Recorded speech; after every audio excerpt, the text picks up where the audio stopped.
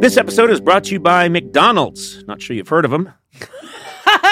Up-and-coming little restaurant, but they're making it. They're the little engine that could.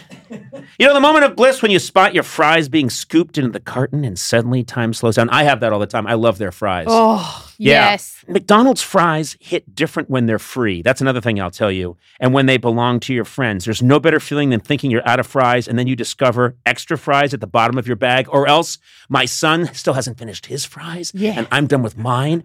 And he used to be weaker than me, so I could just take them. Yeah. Now I can't because he's stronger than me. Oh, yeah. There's no wrong way to eat McDonald's fries, but we all think our way is the best way. And I like stealing them from someone else. That's my favorite way. Get your favorite McDonald's fries today. McDonald's! Check them out sometime. They're everywhere.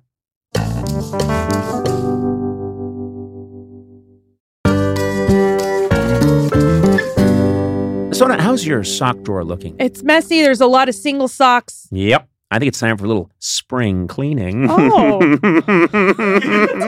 Check out Bombas. Once you try a pair, you'll never look at socks the same way again. I should know. I like my Bombas. Their spring collection has new garden party socks that bring the party to your feet.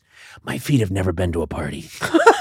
They've got stripes and florals and new vintagey colored rib socks. You know, when I'm wearing Bombas, I feel like my feet are being caressed and cared for in a way they never have been in my life. Get comfy this spring and give back with Bombas. Head over to bombas.com/Conan and use code Conan for 20% off your first purchase. That's BOMBAS.com/Conan and use code Conan at checkout.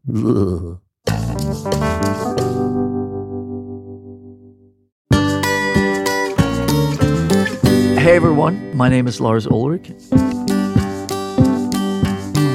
and I feel psyched about being Conan O'Brien's friend. You know what? I'll take it.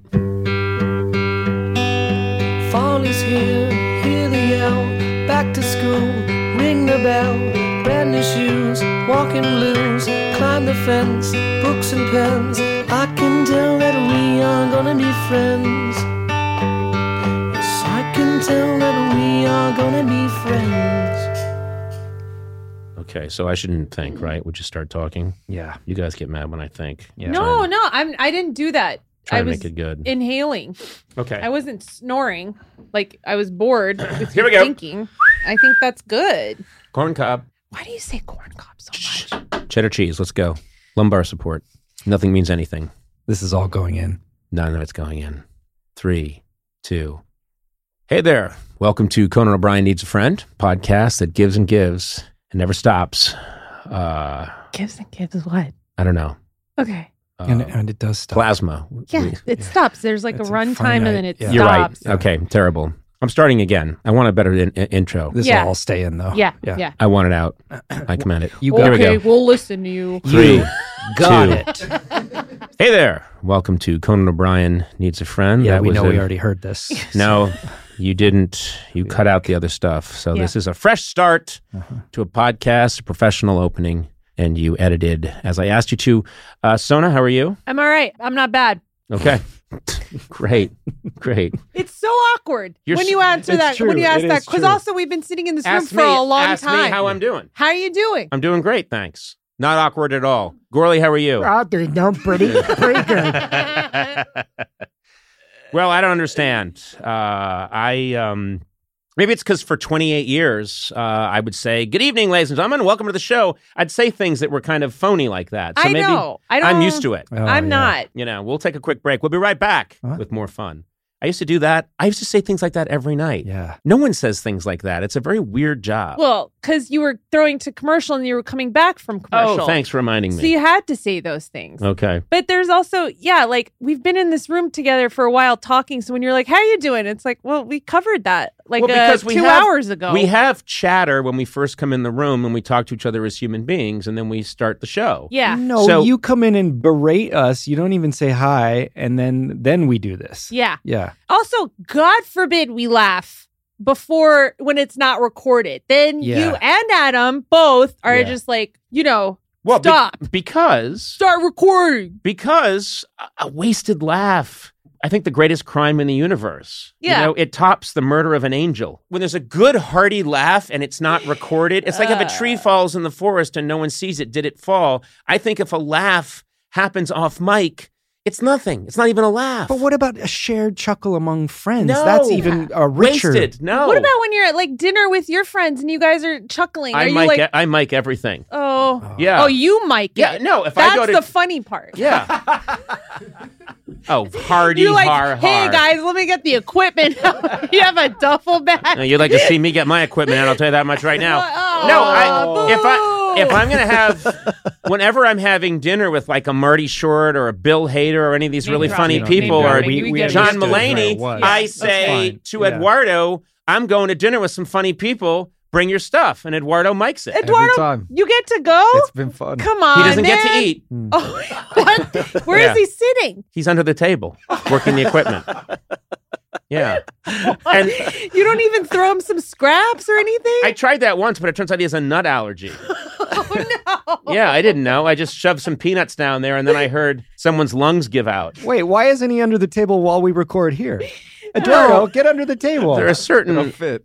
Yeah, there are certain union rules that we must follow. But when I'm out to dinner, I can get away with moida. So, I do feel that way. I do feel that before, if there's a lot of laughing and joking around and the laughs are just bouncing around the room and they're not being recorded, it's like sacred blood of the gods seeping into the soil. No, I want that saved. Now, is that for the posterity of humankind, or is it because you want to know that there are more people out there feeding off you? Like, Second one. Yeah, giving you somehow an energy out there in the world laughing. The minute you said, is it for posterity and the goodness of, I knew it was going to be the second one. I was just like, whatever the second one is, it's that one. You want people to think you're funny. Yes. Oh. Bingo. Oh my God. And really? I want to capture those laughs. Oh. I want to capture those laughs. That's why I think it's good to turn the mics on right away. And Sona, you come in some days and you just start babbling right away. I do. And then you're laughing, and you've only got so many laughs in you in a day, and we've got to capture them all on the mic. She's the greatest laugher. She's a great laugher, but she's only got so many. No, I don't. I can laugh forever. Not true. This is medically proven. Oh. Yeah. How old are you now? 40. Yeah, 40-year-old woman has like maybe 9 laughs in her a day. 9? True story. Oh, yeah. man. Men have like 6. So I just, like, even if something's funny to me, I just don't laugh? Laughs require a lot of calcium, and we lose calcium over time. I've studied this extensively. Really? Yeah. Okay. Yeah. Right now, you just lost 3 vertebrae. That was precious. Man. You just lost 3 vertebrae. Yeah. no. Oh, look, she's collapsing. It's shorter. Oh, no, your left hip just shattered. Come on. No, don't do that. It's true story. Okay, if you say it's true, then it's true. So. Yeah, all you have to do is say true story. If I was a lawyer, that's what I'd do. When my client said something, I'd just be at my true story. Case closed. True story. I object, Your Honor. Yeah. The opposing counsel keeps yelling true story every time his client says something. I wish I was a lawyer. Do you? Yeah. No, you don't. Well, I would do all that stuff. I think I'd be very funny in the courtroom. I think I'd be very, very funny in the courtroom. But not effective as a lawyer. Oh, terrible lawyer. Oh, okay. Oh, my clients would go to the electric chair left and right, and they wouldn't be up for capital crimes.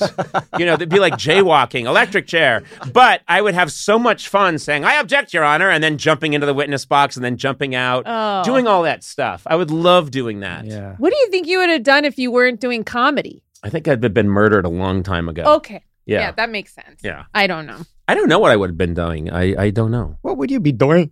I don't know what I've been doing. I think Even contemplating it made my mouth fall apart. Yeah. I do not know. It's a very good question. I think you'd be an insufferable history teacher.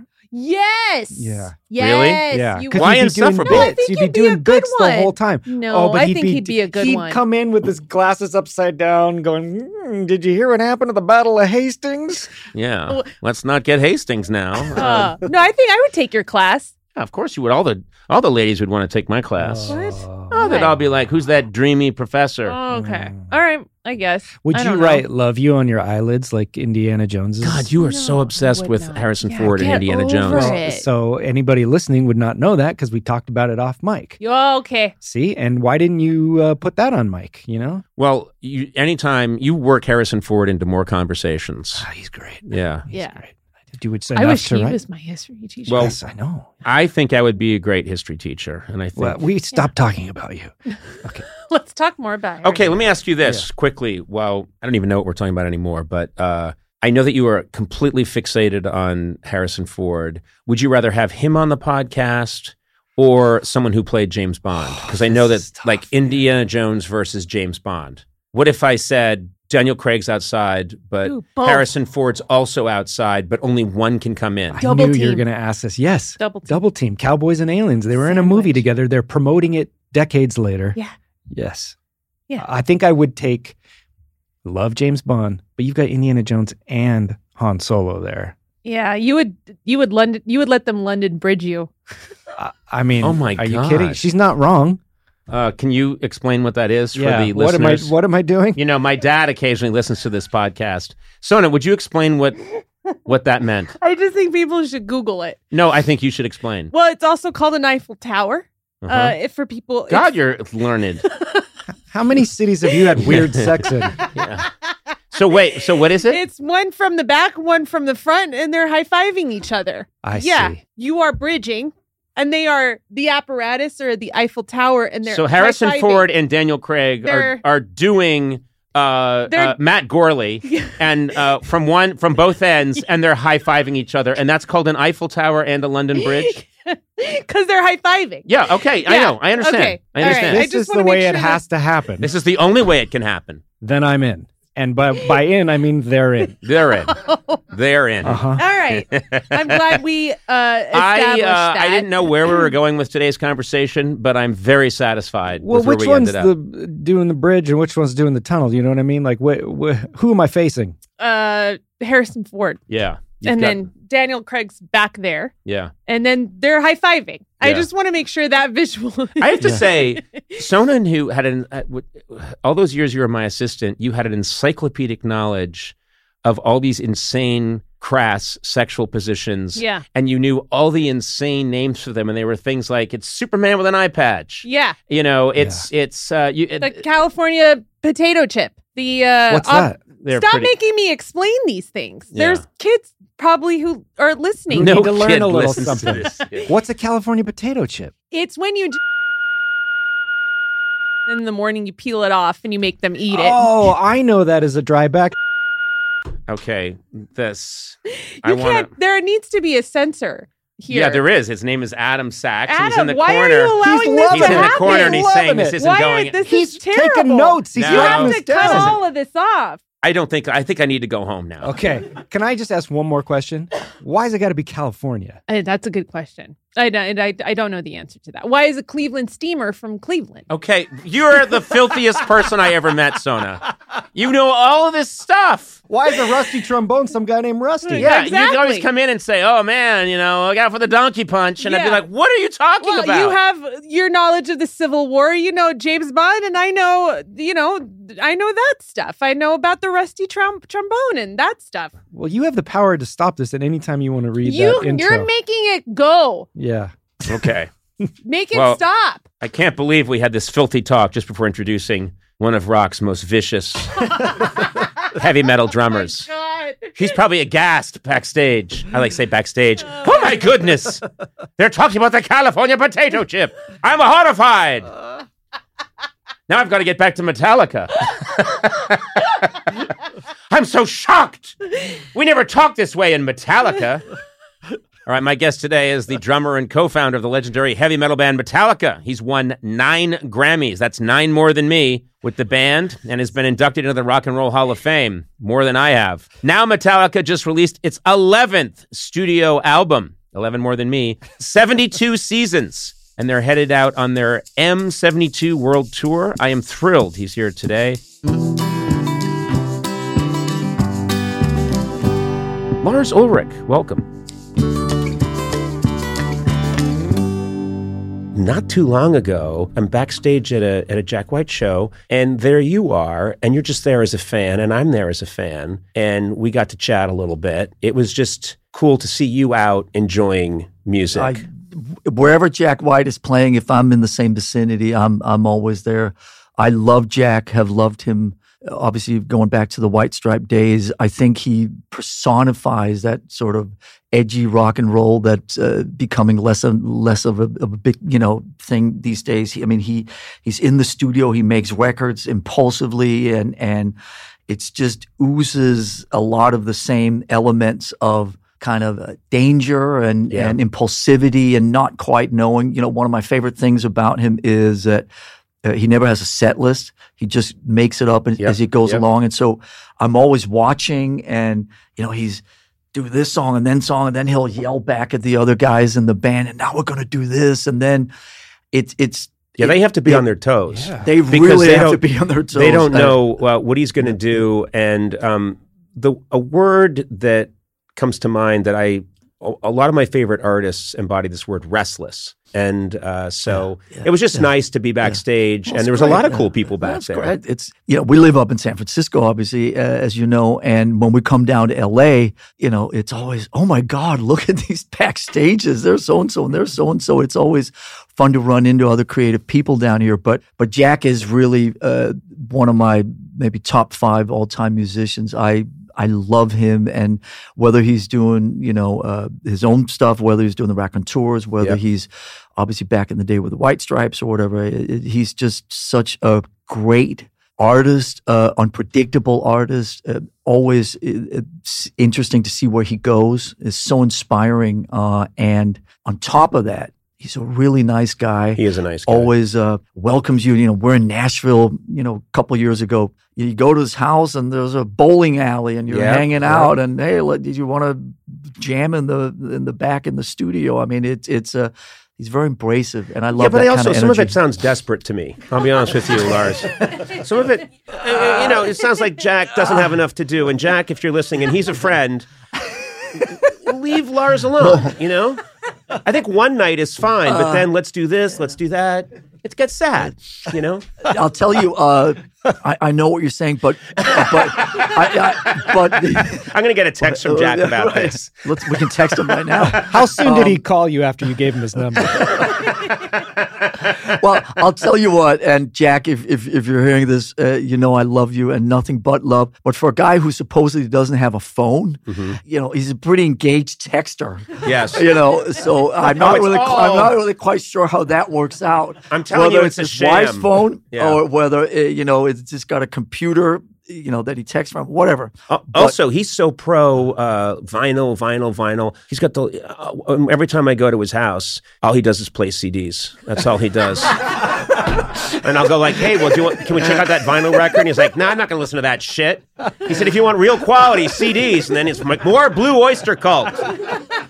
Zune MP3. Wow. Okay. That's enough time for Jack. This is about you, man, and we are thrilled that you're here. I have to say, the first thing I wanted to mention is I believe you and I are the same age, born the same year. 63?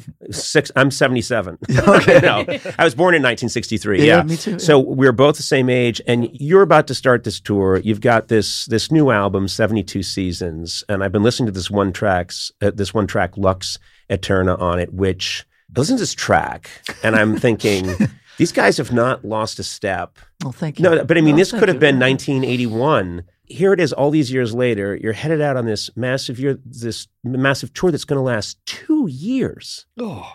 And if someone told me I was going out for 2 weeks on a tour right now, I would find the nearest chair and beat them with it. Run over to Jack's house. Yeah. I would hide under all his CDs. I don't know how.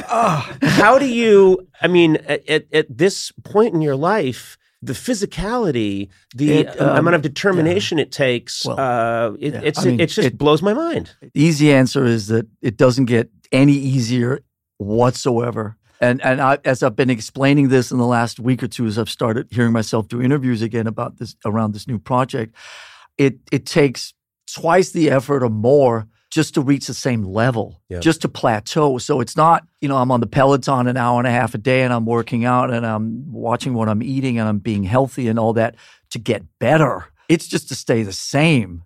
at this age. But, I take it seriously. All of us in our own ways take it seriously. All of us have different routines, our own unique ways of approaching it. And the main thing is that when we get up on that stage, we want to be there for the other guys in the band and obviously for the audience and be the best we can be. I do find myself often at a sort of crossroads in my mind where I eat the same shit for breakfast every day. I eat the same shit for lunch every day, more or less the same thing for dinner every day. I'm very, very routine based, and I really like to be in that routine. Mm-hmm. But as soon as I'm out of that routine, it's like, oh, I need my tofu for dinner, and I need my protein, and I need this and that. And then I kind of sit there and go, really? You can't just go to a restaurant with your friends and have like what's on the menu? You got to be that rigid? If you could sit here with your 22-year-old and go, really? That's what you've become? So it's sort of, it's like it's a constant battle between those two approaches. But somebody said a couple of weeks ago when I was explaining these new lifestyle choices, as we call them, he said, it sounds like it feels good to feel good. Yeah. And I like that. I still occasionally drink, but it's like once a month now, and I eat my protein and my yogurt and my egg whites and my tofu. You're describing the rock and roll dream. That's right. This is the funny thing. There, this is where you're going to end up if you want to keep doing this. There are so many kids. There's so many kids since like 1981 that'd be like, I want to be James Hetfield. I want to be Lars Ulrich. That's my dream. And to find out later on that it's okay. Tofu and egg whites. 9 hours of sleep a night. Hydrate. Avoid the sun. Check your stool every day to make sure there's no corn in there. This is,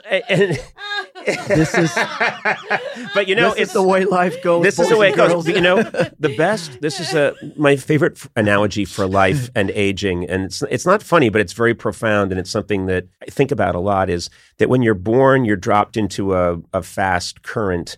And so you don't even have to do anything, and you just start growing taller, you start getting muscle, you start, everything. And then the current starts to slow down in your late 20s, early 30s, and then 40, and then the current kind of stands still. So in order to make any progress, you need to then the current starts moving against you. So that in order to stay in the same place, you need to start doing butterfly strokes and working hard. And what you're describing makes sense, which is what we were just doing in Norway, shooting this TV project. I did the same thing as you. Yeah. I was my weight, and I was working out. I was eating right and everything, just so I could run around and be the jackass that I was 25 years ago, doing nothing. And you know what? I mean, as easy it is to make fun of, and we can sit here and blah, blah, blah. But I like when I'm up on stage and I feel strong and I'm in that moment and the four of us are connecting and we're connecting with an audience, whatever the size is, all of it's worth it. Who would have thought, coming up on 41 years later that Metallica would still be functioning, would still be relevant enough to be sitting here with you guys, thank you very much. Still You're be, welcome. Going out there, going out there and playing, a 2 year. You cleared a high bar, Lars. Going out there and playing a 2-year tour and putting records out that still connect with people, and even in the wake of something like Stranger Things last summer, I know that was crazy. Reaching more and more people. Who the fuck would have thought that? Yeah. And who would have again thought, if you take it a step further and say, McCartney just turned 80. He's still out there. Yeah. Jagger is doing all those sexy bum wiggles better than he's ever done and connecting. But I mean, well, he's doing it against his own. He can't stop. Now it's involuntary. No, but they're trying to. Turns out it was always that way. It's a spasm. It was always that way. But I mean, it's certainly. It's inspiring, and I think that as long as the shoulders and the necks and the knees and the backs and all of it, if they keep functioning on the four Metallica guys, we'll keep doing this hopefully for another 20 years, egg whites and tofu included. Valvoline Instant Oil Change is the quick, easy, trusted place for your next oil change. Valvoline's convenient, no appointment needed. You can even stay in your car while they do the work. You don't have to sit in some waiting room, you know? Yeah. Mm-hmm. Their friendly, certified technicians have over 270 hours of training, and they get you in and out fast while performing a thorough, free 18-point maintenance check with your oil change. We got someone here who just experienced this, our own Aaron Blair. Blair, well, how was it? It was awesome. I took my Jeep jock jams in and got a sweet oil change, and I actually brought a book because I thought it would take a while, and they had me in and out in like 15 minutes. It was awesome. Well, also, you should point out, you can't read. I can't, but I wanted people to think I could. Yeah, but I mean, come on. Yeah, maybe somebody hot is there, and they're like, oh, what are you reading? I'm like, oh, and then now I got a date. Yeah, I don't think that's not how people meet each other. Didn't have time for that. Yeah, so if you see Blair driving around in his beautifully oiled jock jams, give him the old thumbs up or throw a tangerine at him. Anyway, Valvoline, they're doing it right. Visit valvoline.com/Conan for an exclusive offer towards your next oil change.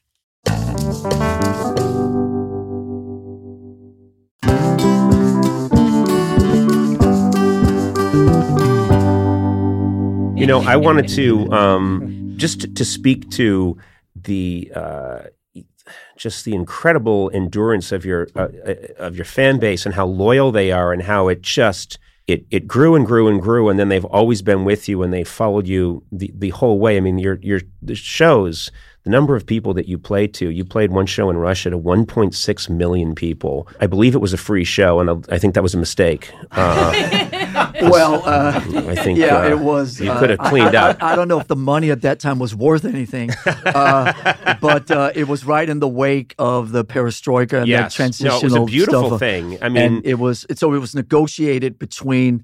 I think it was Gorbachev, maybe Yeltsin was coming into power at the time, and it was negotiated between the students and the people running the uprisings and the demonstrations and the government in that period of transition, that part of what they wanted, the students wanted, was a rock and roll show. Yeah. And so AC/DC and Metallica were on tour in Western Europe that whole summer, and 2-3 weeks before the end of the tour, they want you to come to Russia and play. And at that time, I mean, this is just a couple of years after Reagan, Bush Sr. was president, and it was still, the evil Russians and all of that stuff, and they're going to, drop nuclear bombs on you next week. And I mean, there was all that crazy stuff. So going to Russia was like, holy shit, here we are in the Red Square. Here we are running around seeing, the sights and the Kremlin. And then we were there for maybe 3 days and then played that insane show. We weren't really prepared for what that was going to be. And if you go to YouTube now, it is among the most surreal and extraordinary footage of Metallica ever, because like you're saying, it is Metallica, and whether it's 1 million people, 1.5 million, who knows what the real number is, but there are tens of thousands of Russian soldiers in uniform that are supposed to be protecting the audience. And they're as into the show and rocking along as all the kids are. There are Sikorsky helicopters flying right over the audience. I don't know if it's a scare tactic or where they're keeping people, whatever it is, but these giant Sikorsky helicopters hovering right over the audience look like people could just reach out and touch them. And it is, it's a real mindfuck of a concert to watch, I guess, 30 years later. So if anybody out there listening, check it out on YouTube. No, it is really unusual. To me, it's the power of, and I'm going to want to talk about how I love your origin story is so amazing, and your fans all know it, but I want to make sure my fans know your origin story because it is absolutely incredible. But to think that it started out two guys finding each other, putting ads in the paper. Recycler. Yeah, and and then what happens is you end up getting, you can unify all these people in Russia at a very delicate time. I mean, we could really use that today, obviously, but getting 1.6 million people to come to a concert, and I think a lot of them were chanting around. They know the lyrics. They know the words. They know the syncopation of all the songs. And it's because... And it was all from bootleg tapes because there was no record industry in the Eastern Europe at the time. But the unifying power of that, the unifying power of, any kind of art form, but especially the music of Metallica just worldwide is a very positive thing. Yeah, it's pretty incredible. I'll tell you another version of that comes to mind. First is we've played down in Abu Dhabi and Dubai a couple, 2-3 times. Mm-hmm. And great place to come and play, primarily because the fans come in from Iran, they come in from Iraq, they come in from Saudi, they come in from Kuwait, they come in from Lebanon, they come in from Bahrain, they come in from Syria, they come in from all over the Middle East. And you're playing to 30, 40,000 kids. We've done it 2-3 times. And they all bring their flags, their national flags. That's cool. The Iranians and the Iraqis and the Saudis and everybody else are sharing an experience together. Right. We've played in India, we've played in places like Indonesia, Malaysia. You played Antarctica, didn't you?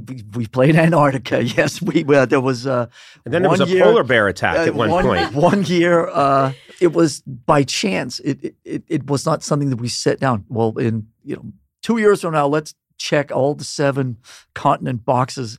It wasn't like that. We were playing somewhere, we were playing somewhere else, we were playing, and then we were 5 or 6 into it, and somebody said, well, hang on a second. If we're going to do this, then let's do it. And we got an offer from, I think it was Coca-Cola. They were doing a contest for Latin America, and they invited us to come down and play for contest winners on a Chilean research base in Antarctica. And so we flew down, talk about bring different nationalities together.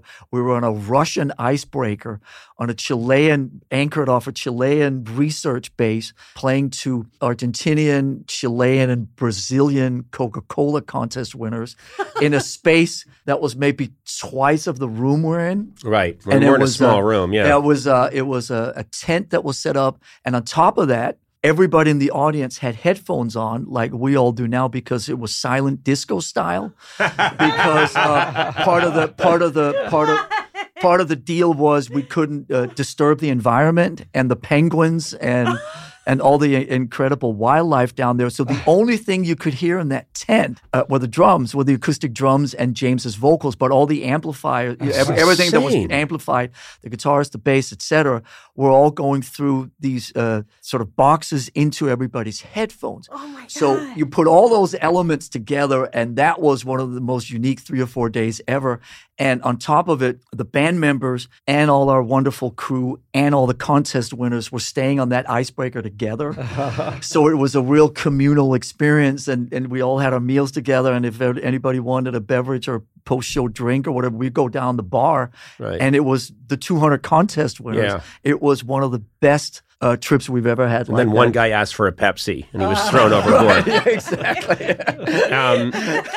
I want to get to your origin story, but first this is a little unusual, but I brought a friend of mine in who I've worked with for many years. He's a brilliant writer on the show, and he's helped us out. Matt, right over there. Hi. And I'm not usually here. No. Okay. And Matt and I don't get along, but I invited him in. That's why Matt O'Brien. Not that I would know. Yeah, No, it's all right. But It'll come out. Don't worry. But Matt, we've known each other for how long? Since 2009? 07. Okay. It feels like 09. But anyway, we've known each other since 2007. Every day he comes in, he wants to talk to me about Metallica. Every single day. And he plays me, he tells me what you're up to, and I appreciate it because I'm a fan as well. But I thought... I feel like I should apologize. It's been great. It's been great to not break common ground with Conan for almost 20 years. No. It's been, but man, you were in New York and you found out that Lars was going to be here today, and you flew here. I couldn't miss it. Well, I couldn't miss it. All kidding aside, thank you very much. Thanks That's for great. being here. Thanks for really coming excited out. to be here. How many shows have you been to? 62. Yeah. Oh, wow. Pretty What was your first one? Atlanta, 93. Do you remember him? Lakewood? Lakewood Amphitheater. Lakewood, yeah. Amphitheater. Wait a minute. How did you? Memory. Wait a minute. Wow. Wait a minute. How did you know that? Lakewood Amphitheater. Yeah. If we go around a room and you say Atlanta or you say Louisville and you say whatever, Dallas, Houston, I can pretty quickly identify the venue, remember the shows, and that's crazy. and remember the tours and stuff. Yeah, I don't know my children's names. Let me try one on we you. can help you with that. Antarctica. Yeah. Antarctica was December 13. Yeah. Wow. Yeah. Wow. Yeah, it's this weird. People are very generous. They call it encyclopedia. Like I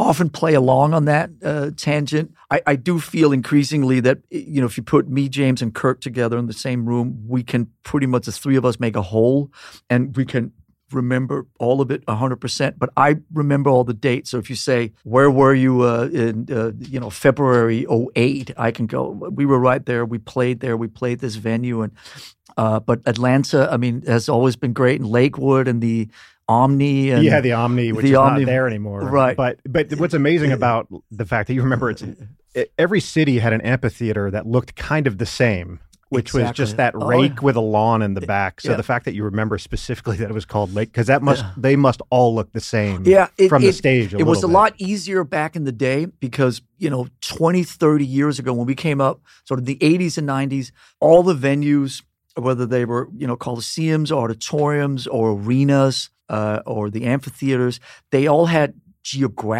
primarily geographical names. So if you were in, Phoenix, it was the Phoenix Municipal Auditorium. Mm-hmm, right. And if you were in Atlanta, it was Lakewood, or it was the Omni, or it was attached to the CNN Center, or whatever. Yep. Now, when you go to all these places, every one of them is called the FedEx Building. Yes, it's a corporate name, or the State Farm Insurance thing. Yeah. And so you can't kind of keep track because the naming rights of those change every 3-5 years. Yeah. So you're sitting there going, did I play this before? Yeah. And before a bank bought the naming rights. Exactly. And so, but I saw you at the Depend Center, in Orlando, and you're just, damn it, why did they buy it? Astroglide Arena. God knows, we've played all of them. Actually, we played to the continents thing 1 year on the Justice Tour in 88, 89. We were 46 or 47 states into it, and we realized, shit, should we go for 50? And so there was depends on what the other ones are. Yeah, what were they? What were the remaining ones? There was no arena, or at least at that time, there was no arena in Delaware, and there was no arena in Vermont. So in Vermont, we played a high school gymnasium, and in I love that. In Delaware, we played a club, maybe a Stone Balloon or something, I think it was called, and so we ended up playing all 50 of the states because at that time, hitting Honolulu and hitting Anchorage was a fairly regular stop. Sullivan Arena up in Anchorage and the NBC Arena in Honolulu were regular parts. You know what this reminds me of? Bill Wyman was famously the bass player for the Rolling Stones for a good chunk of their run. And he was the encyclopedia. I've heard that story. He had an encyclopedic knowledge, but of a specific thing. Everyone would think like, "Oh my God, you were there! You were there for all these seminal moments, and you were in this amazing rock band, and you went through this incredible time." And apparently, when you read through his diaries, it's all, "We played this venue. Here's how much we got paid. Here's how much." I put in this much for the cab I took home, and then I charged this much for the dry cleaning. Then we pay. And you're like, I've heard that story too. Yeah, and it's over in like hundreds and hundreds and hundreds of pages, and you think, how about, was there a moment where Jagger irritated you, or should you not have been an accountant? Or even better, was there a moment where you guys really connected as a rock and roll band to an audience? Well, what does that have to do with how much money I got paid and how much money the cab cost? No, but his accountant was thrilled with him. I just wanted to mention quickly for people, your career touches on a philosophy and a theory that I've had for a long time that I've been thinking about, and I bring it up a lot on this program, and I've brought it up a lot in different speeches I've given, which is this theory I have that it's your failure to be what you think you're supposed to be that often leads you to the thing you're really supposed to be. And I like that. No one demonstrates that better than you, Lars, because you come from this incredible tennis playing family, and you're born in Denmark, and that's the plan. And you're playing tennis, and you're working your way up through the system, and then you end up you come to the States to play tennis, and it isn't quite working out for you. It's not happening. And the next thing you know, you come to Newport Beach, and it really doesn't happen. And you decide, all right, since I was like 9 or 10, I've been obsessed with this kind of music that I've been hearing. Yeah. And it is, we would call it new wave British heavy New metal. wave of British heavy metal was a specific thing that came out of the sort of the, Matt, right? It came out of the 30-second version is that a lot of the big bands, whether it was, Led Zeppelin or Deep Purple or the Yeses of the world or the Genesis of the world, all these bands, Pink Floyd, as they went on and on, there was not necessarily my perception, but to a lot of people, they became larger than life and sort of lost touch with the streets and where they came from. And so the 30-second version is punk kind of grew out of that as a response to, I can learn how to play 3 chords and I want to be in a band. I don't have to write 20-minute epics and do all that kind of stuff. And so punk rock was sort of born as a contrary musical force to rebellion. Yeah. And then the new wave of British heavy metal sort of came out. That was the hard rock version of the punk movement with, all the bands were doing it themselves, putting out their own EPs and singles and their own tapes and playing all the local clubs and kind of, bringing it up themselves, punk rock styles. And the bands that came out of that were Iron Maiden, Def Leppard, Saxon, Tigers of Pantang, Angel Witch, Diamond Head. Yeah, I think you know all of them. But when I started hearing Diamond Head and the Tigers of Pantang and to a degree bands like Iron Maiden and so on, it's like, I can do that. Right. And so when I spent a year at Nick Bollettieri's Tennis Academy in Florida. Sarasota, Bradenton, the first year, and ran screaming out of there back to Denmark. And then we ended up then in Newport Beach. I was going to go to Corona Del Mar High School, which was one of the highest ranked tennis high schools in the country. And 6 months later in February, as the tryouts were for the tennis team, I was ranked in the top 10 in my age groups in Denmark. I wasn't one of the 7 best tennis players going to Corona Del Mar High School. I didn't make the fucking tennis team. Wow. So that's when you knew. That sort of what are my other options? That just screwed up my Friday afternoon plans. And so I went back to the house and dove deeper into my Diamond Head and my Iron Maiden records, and got a drum kit together and said, you know what, let's try this rock and roll thing, and then placed the ad in the recycler. So this is the thing: you place an ad in the recycler saying this is specifically the kind of music I want to play. The only thing is that no one in the States at that time really knows that music. You are unusual because you're this agent that's come over from Europe. You're familiar with it, but you alone sort of know about this. You put this ad in and then at the same time, this guy says he's looking for a drummer that plays a similar kind of music, a little different because he also mentions Aerosmith, but it's James Hetfield. Yeah. That's crazy. Yeah, the key word, you said the word alone. Yeah.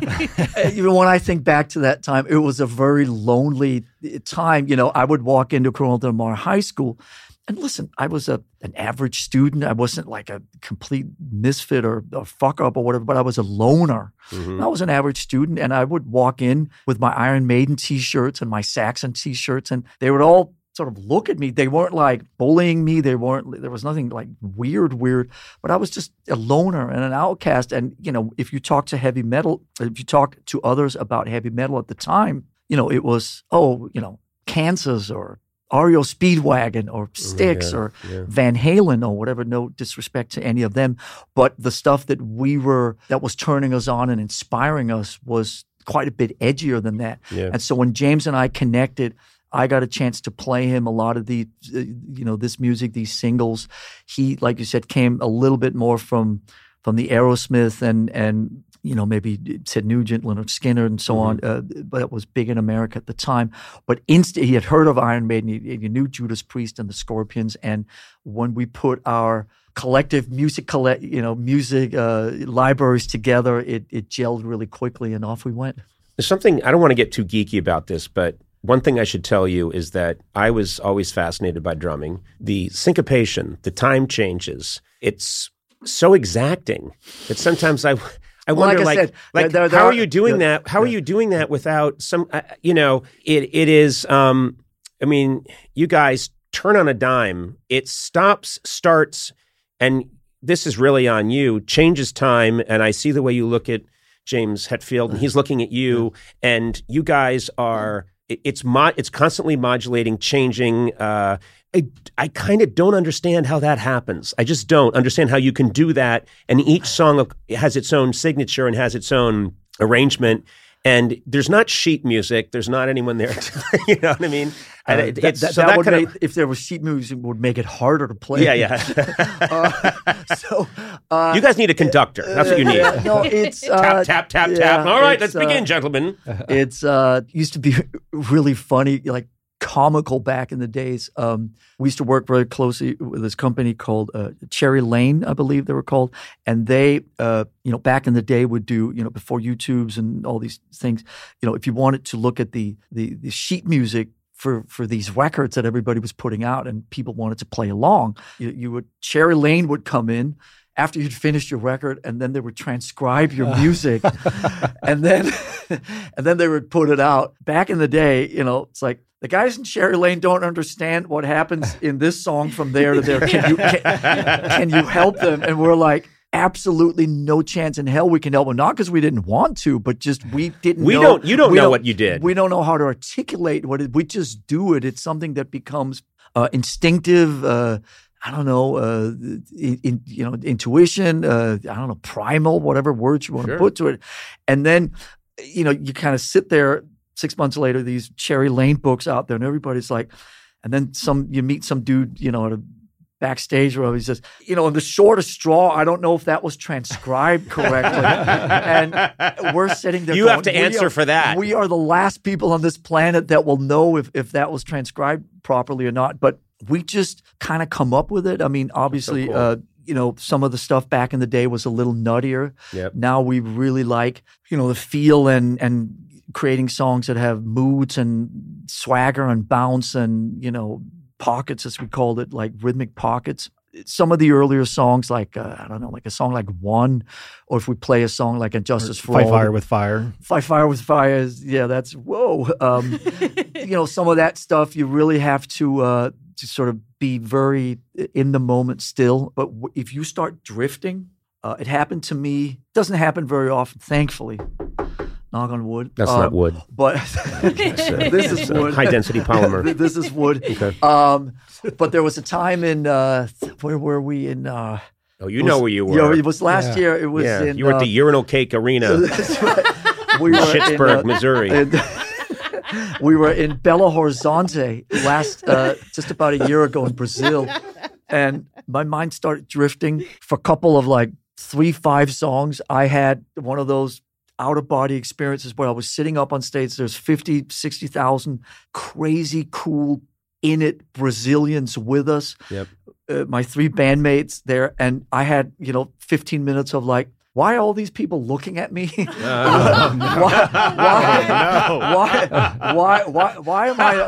am I on stage? What does all this mean? Where you just sit there and go okay, don't think like this. Just what's the next part? And fucking just find somebody down in the front row and do this and get in the moment. You're being blinded by a spotlight, and it's like you had a 15-minute freak out over it.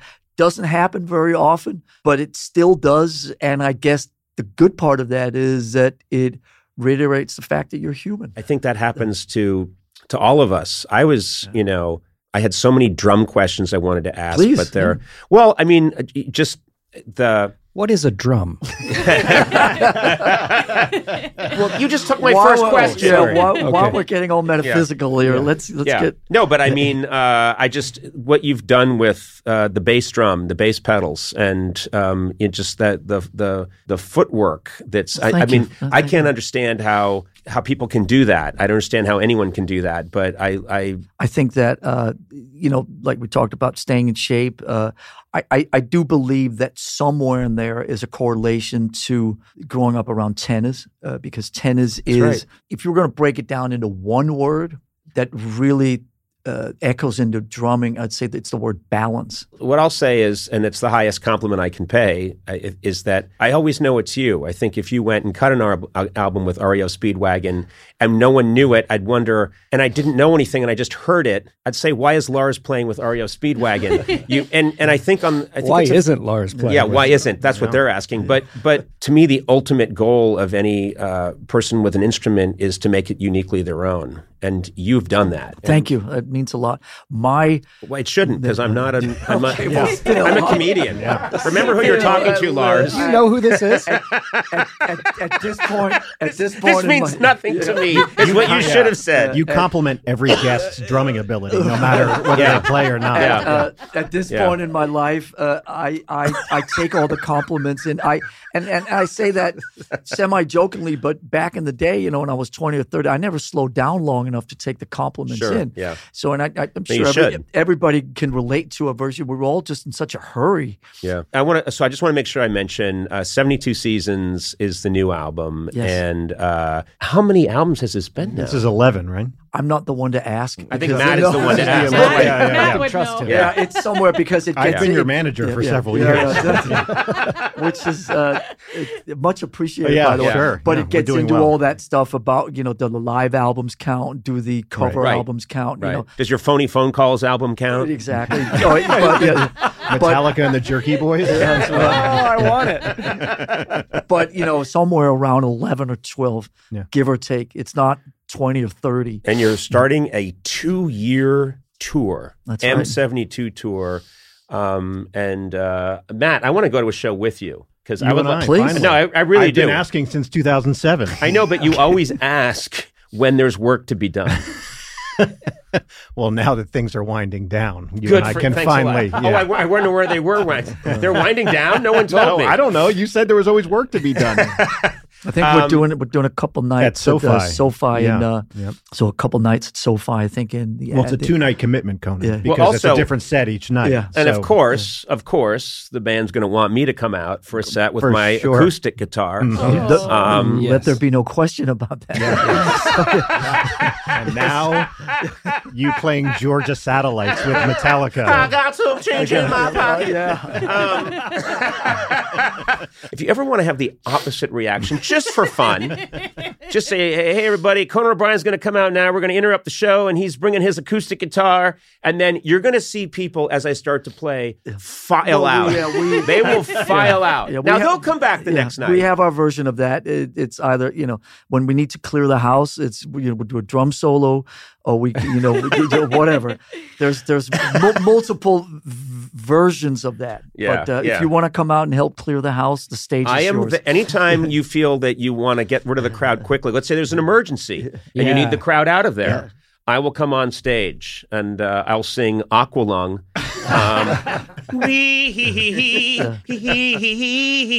We've had some. Let's go. I mean, it reminds me. I was talking to somebody in an interview a couple of days ago where we were talking about our history of L.A. And I mean, we've had some of the best shows of our career in L.A. because the fans here are so passionate. And obviously, going back to the KNAC days with Long Beach Arena. What are those 16,000 seats in there? We've paid for about 15,000 of those 16,000 seats over the years because every time we would play Long Beach Arena, people would just take the cushion, play frisbee with it inside the arena. And next day would be like, okay, Metallica, here's a $300,000 worth of cushion shopping that we had to do for, Wait, you have to pay for that? Oh, fuck yeah. I had to go on. James and I had to go on KNAC multiple times and go, listen, whatever, you're our fans and we're your fans and we're all in this together. We want you to have a good time and we support that. But understand one thing, when you're rebelling, if you think you're rebelling against the building or rebelling against authority or rebelling against a man or whatever the fuck it is you think you're rebelling against, the only people you're really rebelling against is Metallica, which is fine, but we had a similar situation a couple years later at LA Coliseum. I don't know if, we were playing and there was whoever had booked the LA Coliseum show at that time, things were maybe slightly more unpredictable about sort of the physical elements of the makeup of these shows. And in front of the stage, the whole lawn or the football field at the LA Coliseum was all folding chairs. Oh, Jesus. So I don't know if any of the six of you would like to guess where 40,000 folding chairs ended up about, 3 songs into the set. Yeah, that's right. All those, whatever there was, 30, 40 35,000 folding chairs ended up on stage. And you got them in. And so we had to stop the show as all these folding chairs were being. I mean, it was. I mean, you talked earlier, Conan, about like you couldn't script some of this shit. Yeah. I mean, you really couldn't script. No, some I once of these did things. a comedy show, and I didn't know that it was lawn dart night. 35,000 people had a lawn dart underneath their chair. I was killed. I'm a ghost now. That's where this story goes. Anyway, I like the idea of Metallica having to stack neatly the folding chairs on racks. Excuse us, guys. We're gonna cut Creeping Death short right now. We'll be back in 30 minutes after we've stacked. I don't know why. There's a meeting after this. We have to get these to them in good I can't condition. picture an old lady talking to James Hetfield and saying, no, there's still 7 cushions unaccounted for. You're not going anywhere. All right. Hey, Lars, you are a busy man. You're about to leave on a 2-year tour, and my offer stands. I will clear your audience. Thank you. We will we'll take you up on that. That's with always... my version, my take on Aqualung anytime you need that. But Thank you. Best of luck. 72 Seasons is the new album. The M72 tour is starting. I'm going to be there with my friend Matt. Please. And we're the same vintage, and you inspire me. What month are you born? I was born April 18th, Okay, 1963. So 8 months older than I am, Yeah. December. Although on Wikipedia, I'm only 44. Okay. I have someone who just keeps putting that in. But anyway, congratulations on your insane, crazy success and for sharing your story with us. Thank you. Thanks for having me. Great to see all of you guys. We'll see everybody out there. We'll see you guys at SoFi. All right. Okay. Thanks a lot, Lars. Take care. Thank you.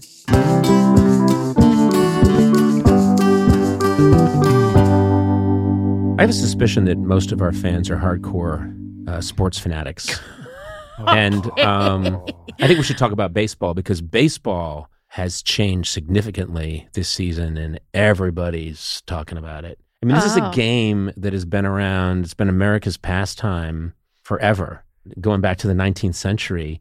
And now they've fundamentally changed it in these fascinating ways. Well, you've come to the right two people. I was like, is this you guys a have bit? any idea what's happening? Is this a bit? No, Or I is have it- no clue. Oh, wait, you know what? I heard that they did a bunch of stuff to make the game go faster. Yes, games were getting very long. And I think the average game at one point was pushing 3 hours. More than 3 hours. More than 3 hours. So Who Eduardo, has feel that free time? to weigh in because you know about this. But one of the things is there's a pitch clock. So you know when you'd be watching baseball and the pitcher's fidgeting and then the batter steps out of the box but then gets back in again. You think come on, let's go. Yeah, so baseball players are like notorious for being habitual everything. So and superstitious, excuse me. So they'll reset their batting glove after every pitch. Yeah. And so that's what would lead to the 3-hour game. But now there's a pitch clock. There's a pitch clock. They also there's a pitch clock, so the pitcher has to pitch by a certain time. Yes. The batter can't be stepping out of the box all the time. Right. It's like an automatic, Strike or ball. Right.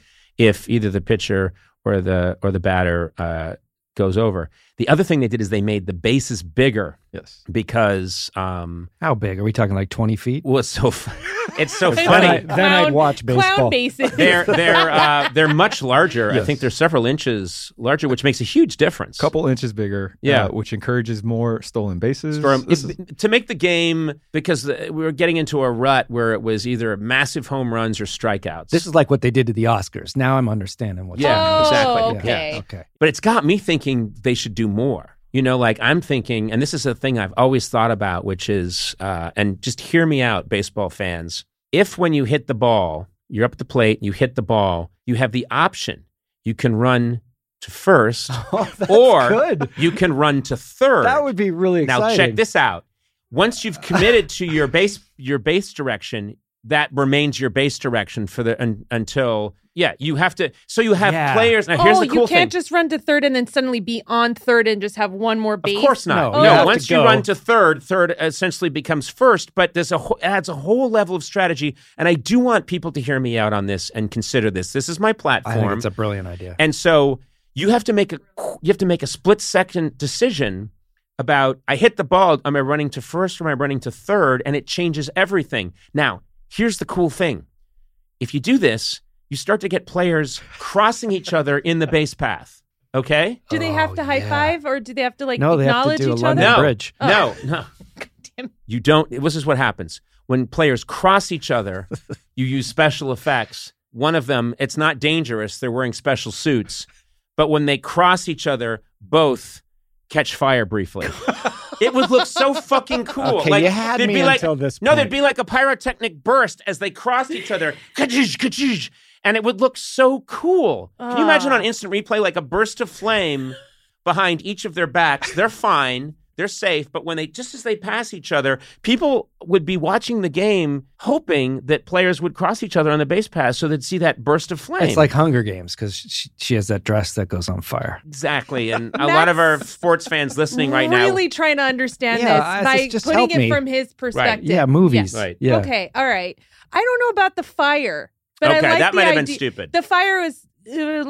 But what about it? Eduardo, what do you think? I like the idea of being able to run It's great. whichever direction you want. But then what do you do when you hit for a double, right? And you got to run to second. You'll always get it to second. But then you could get two people out at the same time without even doing a double It play. depends. Like, how do double plays work exactly? Yeah, you just step on one base and both of them are out. I don't understand. No. That would have to be adjusted. And again, that's where I think the flames might help. Don't trust me. The flames are. I know it's a little theatrical, but A little. I'm going to stick to it. Okay. But I know there's stuff that needs to be worked out. I'm not saying that this is automatically okay. This is done. interesting though, because aren't people like chosen just because they play first base really well? But now they'd have to be good at first and essentially third.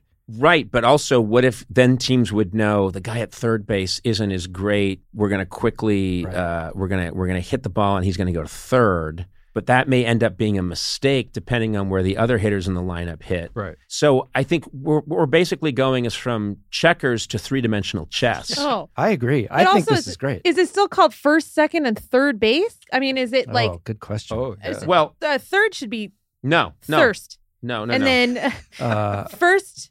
Clearly, we've chosen the right committee for third. this. Listen, Second. I like this. Should just be second. Yeah. second will always be second. Yeah. But if you First want, and first. if third is thirst, then so be it. Thirst, third, and second. What's on thirst? Yes. Third base, first base, Third base. I just think there was a bunch of new ways to improve the game. I agree. And Is this helping the time stuff? no, it doesn't. It doesn't actually. The game's sped up now, which Somebody is good. has to put out the fire, though, right? So that's going to take time. No. The fire is not. Let's not be silly about the fire. Oh, The fire is not a thing to be ridiculed or. This isn't funny. What it is it's just a quick pyrotechnic burst when they cross each other. Got it. And it's just going to look very cool. no one's. What are they wearing? They have stuff on their head that's fireproof. Like No, my their hair hair- caught oh. on fire once just by blowing out a birthday candle. Yeah, so but look it's at- so easy. But Sona, the amount of stuff in your hair. Come on. I mean, no, it's so it's ridiculous. I'm What's in just saying there? it's so easy for something to catch on fire. You practically work candle wax into your hair every morning. You're give it- one to talk. Oh, Come please! There's on. nothing in here. There's just some mayonnaise and some spackle, and that's it. I'm not going to be ridiculed. I just think a lot of people are going to die. That would make it more Well, first of exciting. all, that Yeah. would get some attention. Oh. But Hunger Eduardo, Games. that's what I'm pitching: is we keep all the changes they've made, but when you hit the ball, you can choose your own base path. I like it. And I would like the league to start considering my ideas. I think that baseball has taken the first step, but needs to take literally maybe 9 more steps. You want to, like professional wrestling, put that veneer on baseball, basically. Well, you want that I treatment. want the bats to be made of different materials so the balls move much more quickly and are more lethal. And I think that's going to be cool because then there's going to be a real scary element to the I game. got it on that. And this kind of thematically goes with your bases thing. So they don't have a bat, they have a broadsword. And they can hit it with the flat end like a bat, or they can hit it with the sharp end and it splits the ball in 2. Yep. And so then they're headed towards either thirst or third. And you have to field both halves. Yes. Yeah. And by the time they get home. But there's a little gold coin in the ball Yes. Oh. that comes free when you cut it in half. And if an opposing player can get to that coin and swallow it, then everybody's out. Now we're talking. Is it chocolate? It's got a little chocolate in it. Oh, cool. Yeah. I But like also, that. for reasons I don't understand, some asbestos as well. Oh, man. Listen, I'm just baseball. I'm here. Yeah. And I am ready to talk because You just want baseball to contact you. Yeah. yeah. I want the concept of baseball. I don't talk. want to hear from Major League Baseball. Boring. Yeah. I want the concept of baseball to fill me. Couldn't there be like, I don't know, robots? Are there robots in the Japanese I league? had a robot waiter come serve me at Hoff's Hut the other day. You know, so they could do it at baseball. So Yeah, there it could be baseball. Each team could have one robot. Okay. they're talking about having robot umpires. Well, there like, should in be 2 seasons. Yeah. Oh. 2 seasons from now. Yeah. Oh, that's cool. But not you're just talking about the same kind of robot that I'm tells you thinking when small. I'm thinking small. No, you're talking about the kind of robot that says the ball was over the line in tennis, which is basically just a sophisticated laser system. We want real beep beep burp burp. It is my turn to bat. Droids. Suck on this. Yeah. We want those kind of robots. I see. Clink clank, Yeah. clink clank. Yeah. Did you ever play baseball? I played stickball a lot when I was a kid. Oh, Okay, so Jesus. you're not coming from like a position of like, You're coming from the I've 20s. played this and I know what Not needs even to Little League? change. You didn't Yeah, play you didn't play any Little League? No, I tried to play Little League when I was in my 30s, and I was discouraged. I didn't play Little League either. You say it like every... I thought every kid played Little Yeah, League me too. baseball. We did have a stickball. We had a wall that had a spray painted strike zone, and I played stickball a lot, which I loved. And we would play it with a tennis ball. Okay. It was a lot of fun. You were a sounds- little rascal. I really was.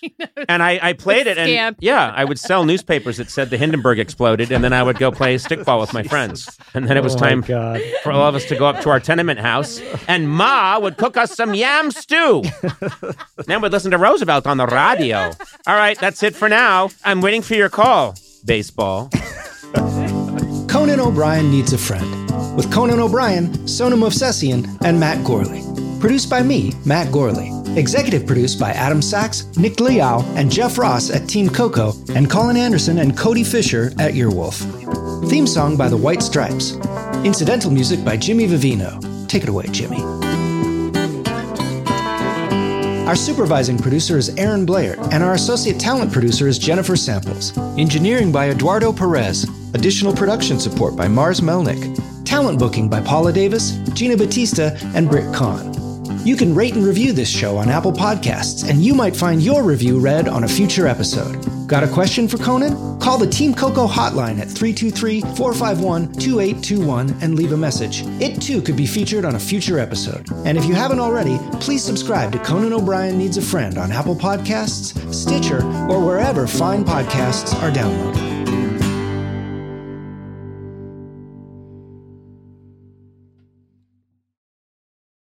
Your home is your place of peace. It's clean. It's welcoming. And it's definitely not crawling with invading insects if you use Ortho Home Defense Max. Use it indoors on non-porous surfaces to treat and prevent cockroaches, spiders, and ants for up to 12 months. So your home can stay your place of peace, your work-from-home office, and your family's headquarters. Kill bugs inside, keep bugs outside, and love your home. Visit ortho.com for more.